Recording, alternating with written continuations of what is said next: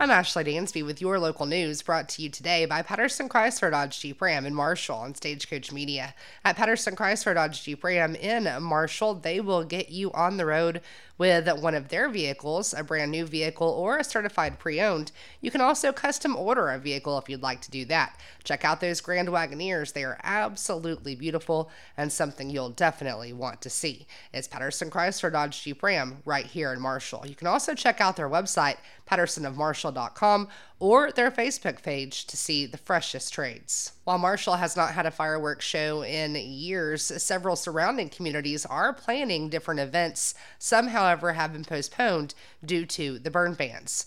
Waskom Chamber of Commerce was planning to have a big extravaganza on Sunday evening, but due to the burn ban, the Waskom Fireworks Show at David Beard's Catfish Village there in Waskom has been postponed. The organizers thank you for understanding. They just don't feel it's a good idea to have the fireworks show with the burn ban.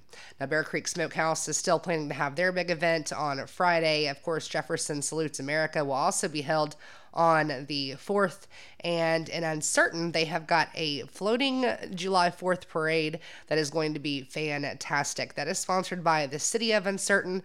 They'll have live music following. That's presented by Johnson's Ranch. It's just going to be a great day. Lots of fun there at Caddo Lake with the City of Uncertain and the floating 4th of July parade. We encourage you to go and see that one. Going to be a really good time.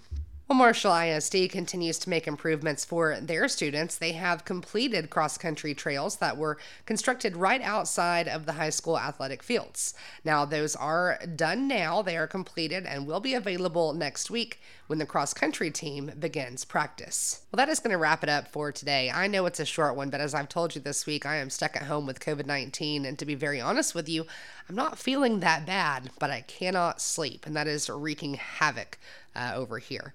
Now, stay with me on Stagecoach Media. Hopefully, I get to test again today, so hopefully it'll be negative and I can bust out of this house and everything will get back to normal. Stay with me here on Stagecoach Media. I'm Ashley Dansby.